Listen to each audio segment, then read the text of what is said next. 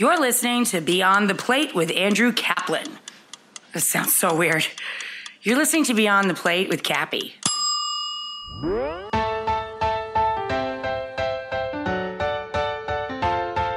We dropped the lunch menu, we dropped the dinner menu, and we used our 9 o'clock menu, was a late night menu. The late night menu was geared to kids that were high, that were, on dope.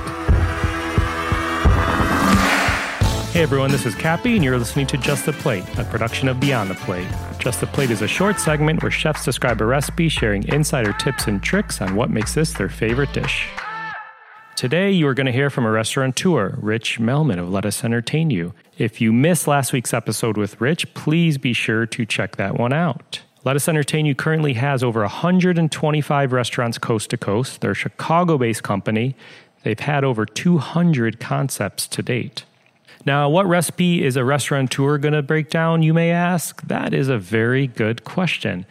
Melman's actually going to be dissecting the original menu from the first restaurant he ever opened in 1971 called RJ Grunt's, which you may have heard of if you listened to the last episode, or if you've been there when you've come through Chicago. He opened this restaurant with the late Jerry Orzoff. It is still open today, and they originally opened it to be a, quote, hip burger joint. So for this, we literally stood in the hallway of Lettuce's corporate headquarters in front of the framed menu, which was pretty awesome to watch Rich look at this menu and tell these stories dating back 46 years or so. And I'll tell you this, when I shut off my audio recorder, he continued to talk, which was my mistake, but he turned to me and said, I believe RJ Grunt's was the most influential restaurant we've ever opened. So I'll leave you with that, and I'll stop talking, but get hungry, and go to RJ Grunt's and have a burger. My name is Rich Melman. I am the founder of Let Us Entertain You, and I am sitting in front of a framed version of our original RJ Grunt's menu from 1971. And the cover of it, it's sort of funny. Grunt's, RJ Grunt's, who's the character there, even though my partner didn't realize it, I had the artist that did this do his face. I said, but let's disguise it a little bit. And I would say, that it looks a little bit like you. And he'd say, no, it doesn't. And we're both in therapy. Therefore, catering to neurotic compensation of eating was what we used to always joke about. The menu was very straightforward for about a few weeks. We started changing this, and then eventually we dropped the lunch menu, we dropped the dinner menu, and we used our 9 o'clock menu, was a late night menu. And the late night menu was geared to kids that were high, that were, on dope, grass. And we had the big salad bar, did all the things that I knew how to cook. The menu was very small. I was sort of the chef. And so it were just things that I could cook. You'd see, you got your salad and appetizers off the bar, and then you picked your entree. We had a chop steak and a special chop steak and a steak on a skewer and duck. I worked at a place and made a mistake one time and dropped a duck into the fryer. And I said, I ruined it because I thought it was supposed to be baked off I was in the kitchen, helping to run the kitchen. I wasn't the only guy running the kitchen. So it's in the fryer for about half a minute, 3/4 of a minute. And I finally pulled it out with some tongs from the fryer and I let it sit there. And I said, I ruined it. So I took a taste of it and I said, geez, it's great. And so it was real crispy and wonderful. I said, let's put duck on the menu. I mean, it made no sense. I put liver steak on because I had a good recipe for liver. Soup, that was a meal in itself, and I knew how to do that. And then we have the organic dinner of the day. We had organic dinner of the day and a microbiotic dinner of the day. Yeah, I mean, people have a hard time believing that we had organic stuff. I mean, we had like organic turkey and organic hot dogs, and who the hell knows. So I'm like 20 years old, and myself and a dear friend of mine, we had this big idea that we're going to be big businessmen. And he sold his sports car and got about $3,000, $3,200, and I had a couple $100. We said we're going to back inventors, and we put an ad in the Tribune. Inventions wanted will finance.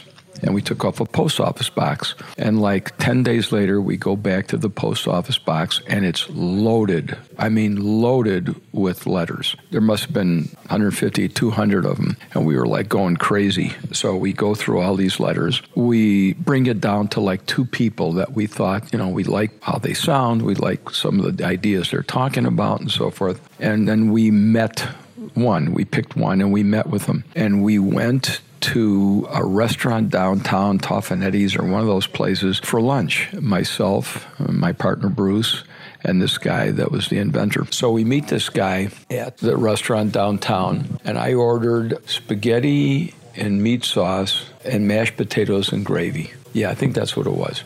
And he looks at me and he starts giving me a big lecture about how could I eat like this? It's not well balanced and it's not healthy and white breads and shit. You know, the pasta wasn't made with good flours and whatever it might be. I mean, I'm 20 years old. I think he's stupid, you know. I think he's nuts. So he brings his own food. And during the course of that day and days that followed, he was a middle manager at the post office. And he says to me, the reason he wants to get his inventions out there in the world is he wants to quit the post office and dedicate his life to writing about food and health. I mean, this is 54 years ago, 55 years ago. I didn't know about anything like this. And I thought he was goofy, but I was intrigued by it. And he started taking me to all these health food places, and they were like dirty, bad places. It wasn't like Whole Foods today, but I got really into it. And that was where all the stuff came from. In fact, it was funny. There's a thing here. We did potato skins, and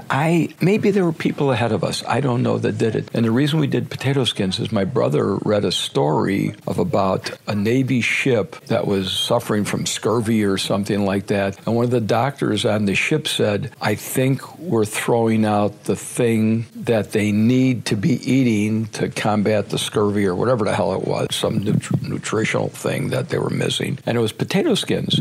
So we started experimenting with potato skins and did them really interesting ways. And a lot of the bears used to come in. I got to be friendly with one of the bears, and he wound up living with my mom. We've developed a really wonderful relationship. His name was Wayne Mass. The bears would come in, and they would put all these oils and different, nutrient things on the potato skins, and it got to be a really popular thing. I didn't know of anybody doing it before we did it, but who knows? I mean, I don't know. Everybody says we created the salad bar. Well, I read about a salad bar in Hawaii, but I never read about potato skins. Yeah. So that was it. And then we had, Dungeness crab and steamed shrimp and frog legs and gumbo and stuff, and dessert was 17 cents, and that was it. That was the whole thing. And like I said, the menu was good, but the one that people went crazy for was the 9 o'clock menu, the one that was geared to kids that were high. And so literally, we said, hell with it, we're just going to go with that menu. But it was fun. So the burger was the main thing that I wanted. And I went through so many of the details. I mean, I tried 6, 7 different